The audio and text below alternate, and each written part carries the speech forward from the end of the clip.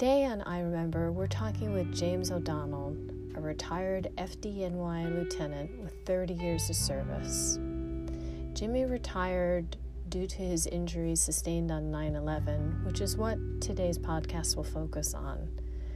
After retiring, Jimmy earned his bachelor's degree in religious studies from St. Joseph College and went on to earn a master's degree from Fordham University, where he studied theology and religious education. He has used his experience and insights to bring together the families of 9/11 to share their stories in his book, Sons of Valor, Parents of Faith, available at Amazon and Barnes & Noble. In today's podcast, we'll be talking about Jimmy's experience on 9/11, the moments of connection that he had, what he took from it, and how it helped him in shaping not only his book, Sons of Valor, but the way that he's living his life now, and what we believe in our discussion, how it can help to shape history and helping future generations understand that day and its impact on us as a society.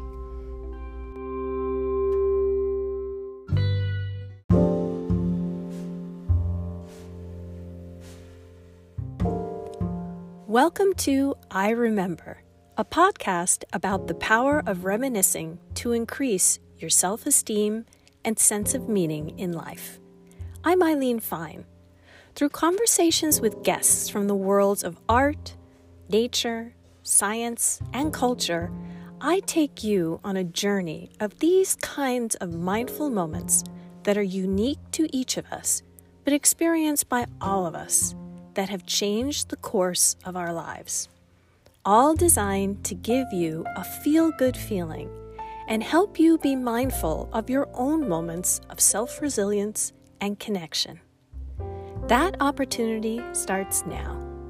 This is I Remember.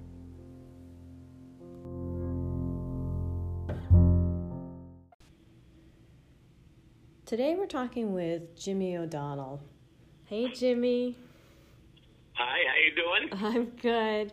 So just as background for everyone, Jimmy O'Donnell and I and the O'Donnell family have a long history. They were my neighbors growing up since we moved into our house in 1976. And I remember growing up with Jimmy and all of his fireman buddies who worked in the South Bronx. And oh my gosh, I think I went camping with you guys to Hershey, Pennsylvania, and just growing up, the incredible memories. And I'm so grateful to you and your family for everything that you gave to me. So it's really an honor to speak with you today and to kind of hear about your moments of connection and everything that you were involved with, you know, in what you did as a firefighter and in 9/11, and then what you took from that. So tell us about what year are you going back to and where are you taking us? What is it that was happening at that time? Okay, well, we're talking about the year 2001, and in particular, September the 11th that year. Right. I was just about to celebrate my 30th year with the New York City Fire Department. That's a significant benchmark for firefighters to attain. And it also serves as a sad reminder that retirement isn't too far off. Mm-hmm. It's a year, and more specifically a day, that would have an impact on me unlike any other day that I ever experienced before. Yeah. And the events of that day remain ever present in my life and will continue to resonate with me for the rest of my life. They are my first thoughts when I wake up each day and my last thoughts when I sleep at night. mm-hmm. Throughout the day, I am constantly reminded of the tragic events of that day. Whether someone says something or does something, or a taste or a smell or a noise, something inevitably will trigger my memory of that day. Right. And what happened on that day that you got called down to? Where were you stationed at that point? I was in Long Island City, and I was working in the firehouse on that morning. I had started my shift at 6 p.m. on the 10th of September, and was scheduled to be relieved at 6 p.m. on the 11th. Mm-hmm. And you know what? It was a pretty routine night. The night before was somewhat busy, but nothing of any great consequence. About 7 in the morning, we had a fire in a small kitchen fire in one of the project buildings. And, you know, by the time we returned to the firehouse, many of the members who were reporting for duty would start to come in.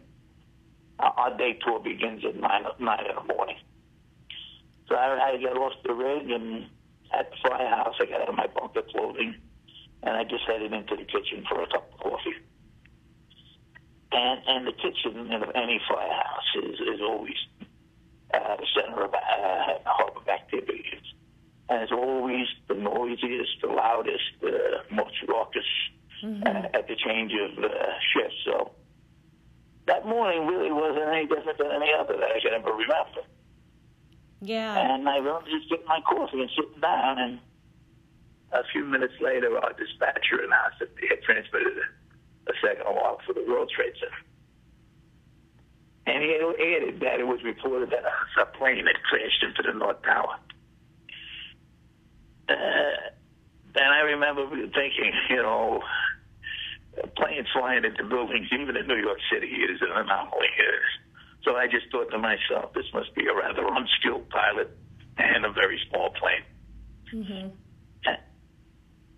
And I was sipping my coffee, and I never bothered to look at a television set that was on in the room.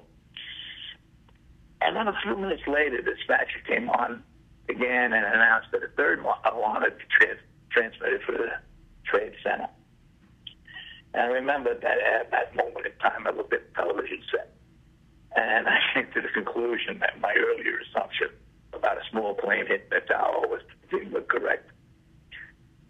And the kitchen, which was extremely loud, like I said, all of a sudden was dead silent. And in less than a minute, we were all aboard the apparatus, and we were responding to the Trade Center. And en route to there, we were able to witness a second plane slam into the South Tower and erupted into this huge fireball unlike anything I had ever seen.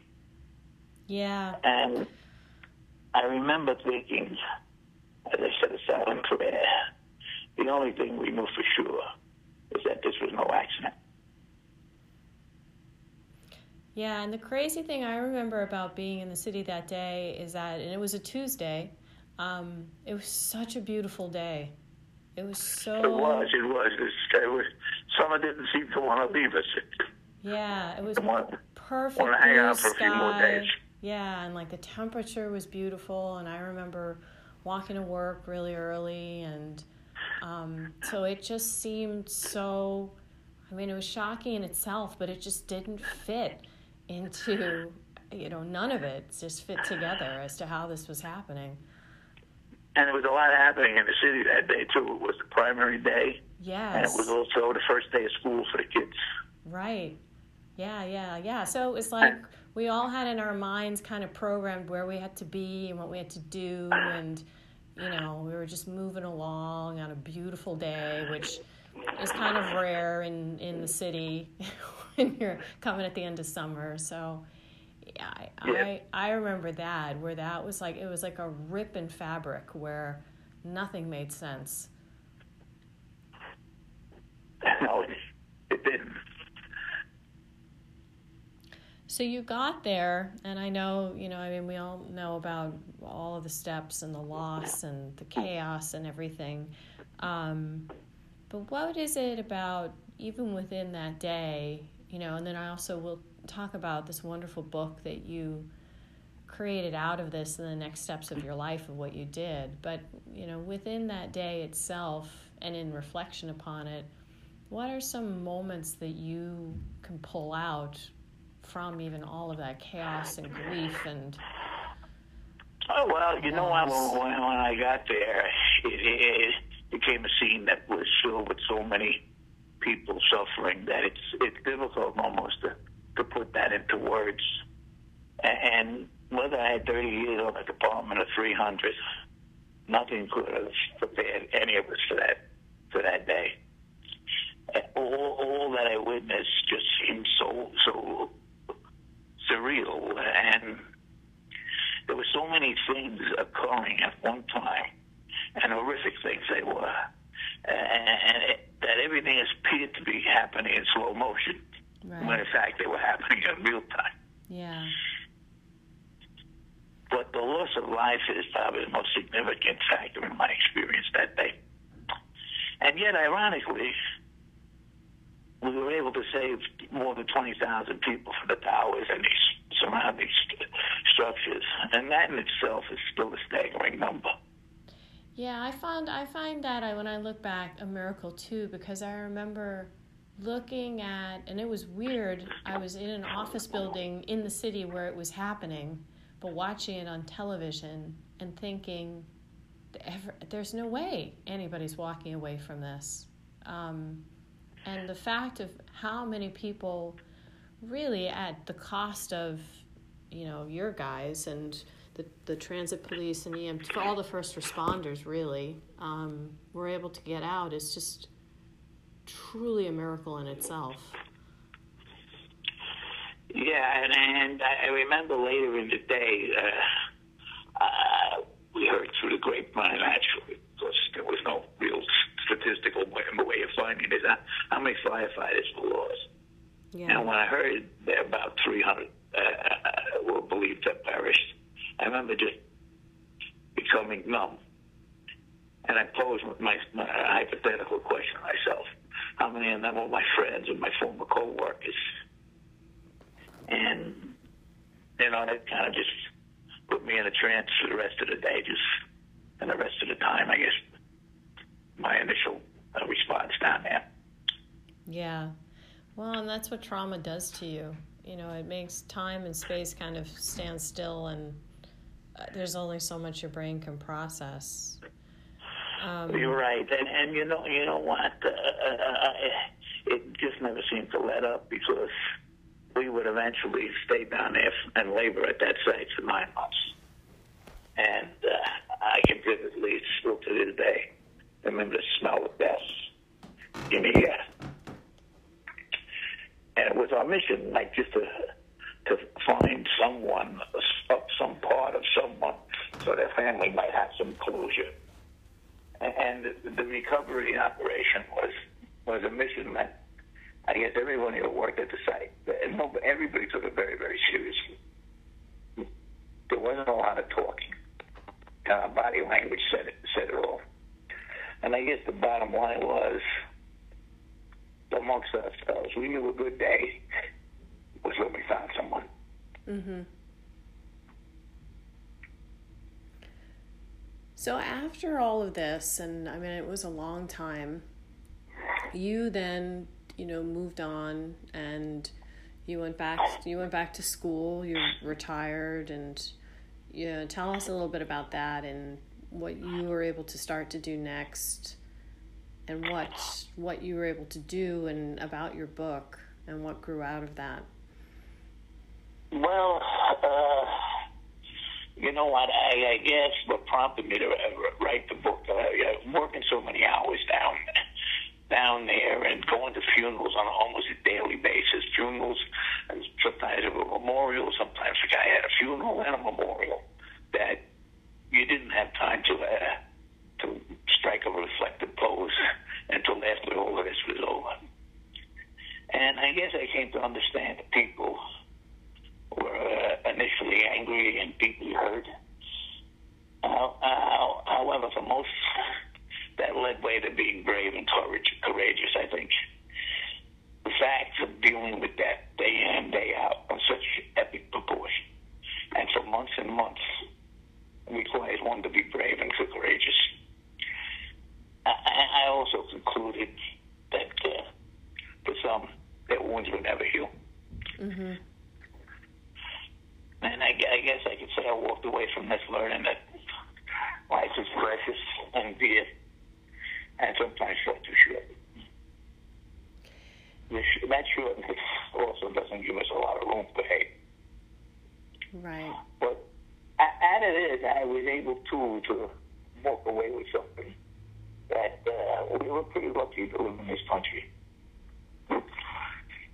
We have wonderful people who cared, and the people around America responded financially, emotionally, and prayerfully, and that didn't go unnoticed or unappreciated by those of us who were affected. I can tell you that I witnessed countless people from around the world who just wanted to come to that site and pray for us. And for them, I mean, they'll never know how uplifting their thoughts, prayers, and consideration meant to me personally. And, I think even in the midst of the tragedy, there's always positive and powerful lessons that we can learn. Maybe you just have to work a little bit harder. Right. But my biggest lesson is that good will always triumph over evil. Yeah, and I think the fact of, people sometimes feel like they have to do such big things in order to help during times like this, when actually it's just the fact of time and connection and showing up at all is something that can carry another person through just a couple of moments until they can take the next step forward themselves, Right. And that can be a really small thing. I mean, and it might involve having to physically go someplace, but it could also be about letters that you write or donations you're making or being a part of, a memorial, but just actually showing up for someone else and having that connection between people, I think is the thing that gives us the strength that we need to take that next step when sometimes you feel like you can't. And there was a big disconnect from us with the rest of the world. We were down there so much, we weren't sitting in front of a television set as they were. Right. We were in, quote unquote, the news item, but nobody thought of it that way. But we were inside the bubble and they were outside, I guess, is a better way to put it. Yeah. No, that makes sense.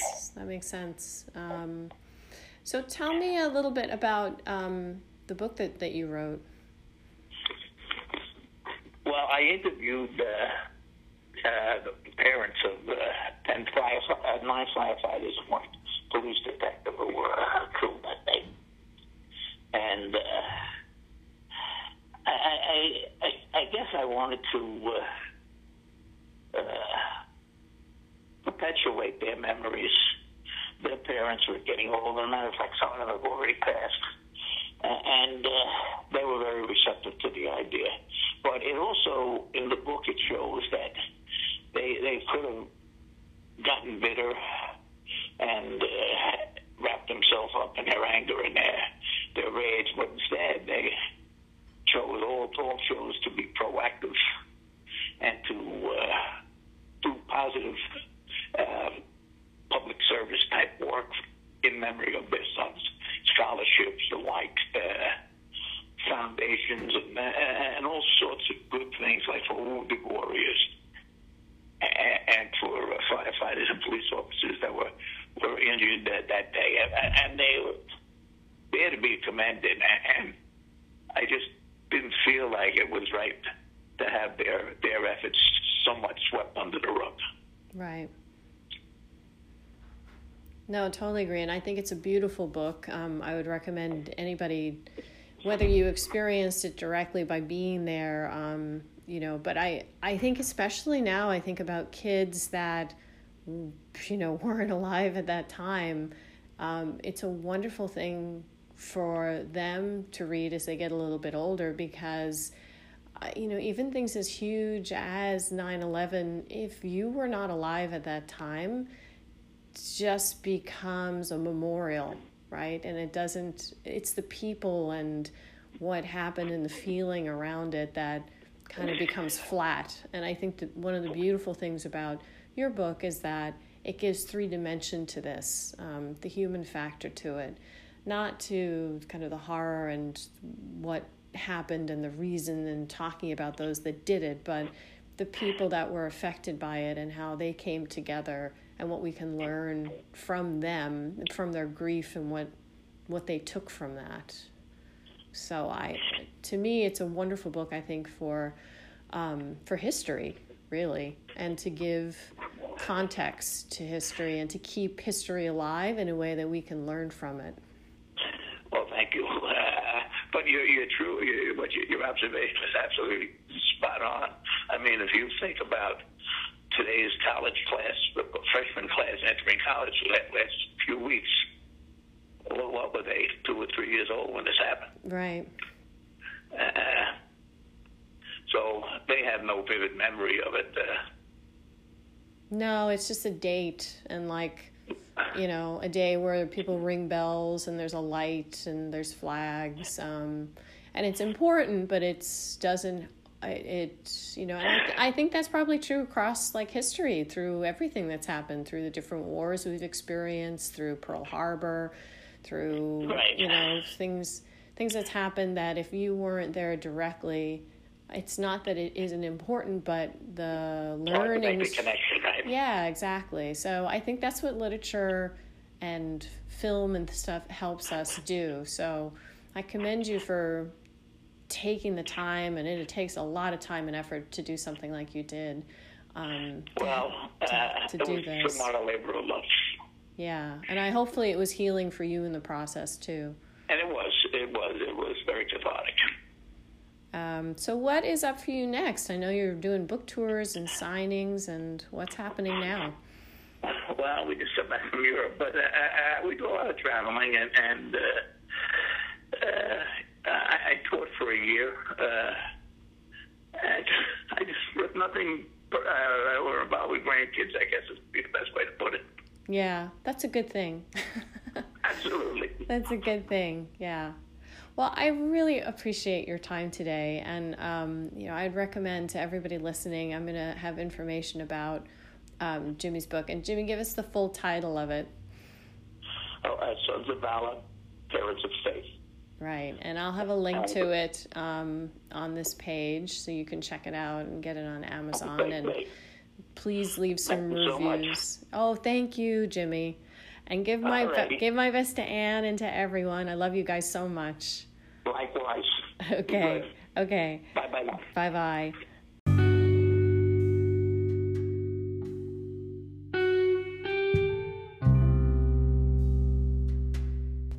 This is Eileen Fine of Power Breathwork, and you have been listening to I Remember. You can find James O'Donnell's book, Sons of Valor, Parents of Faith, on Amazon and Barnes & Noble, or visit his website at www.jodonnellfdny.com. Also visit us on Instagram and check out our website, www.powerbreathwork.com, for more information about how you can build your moments of connection.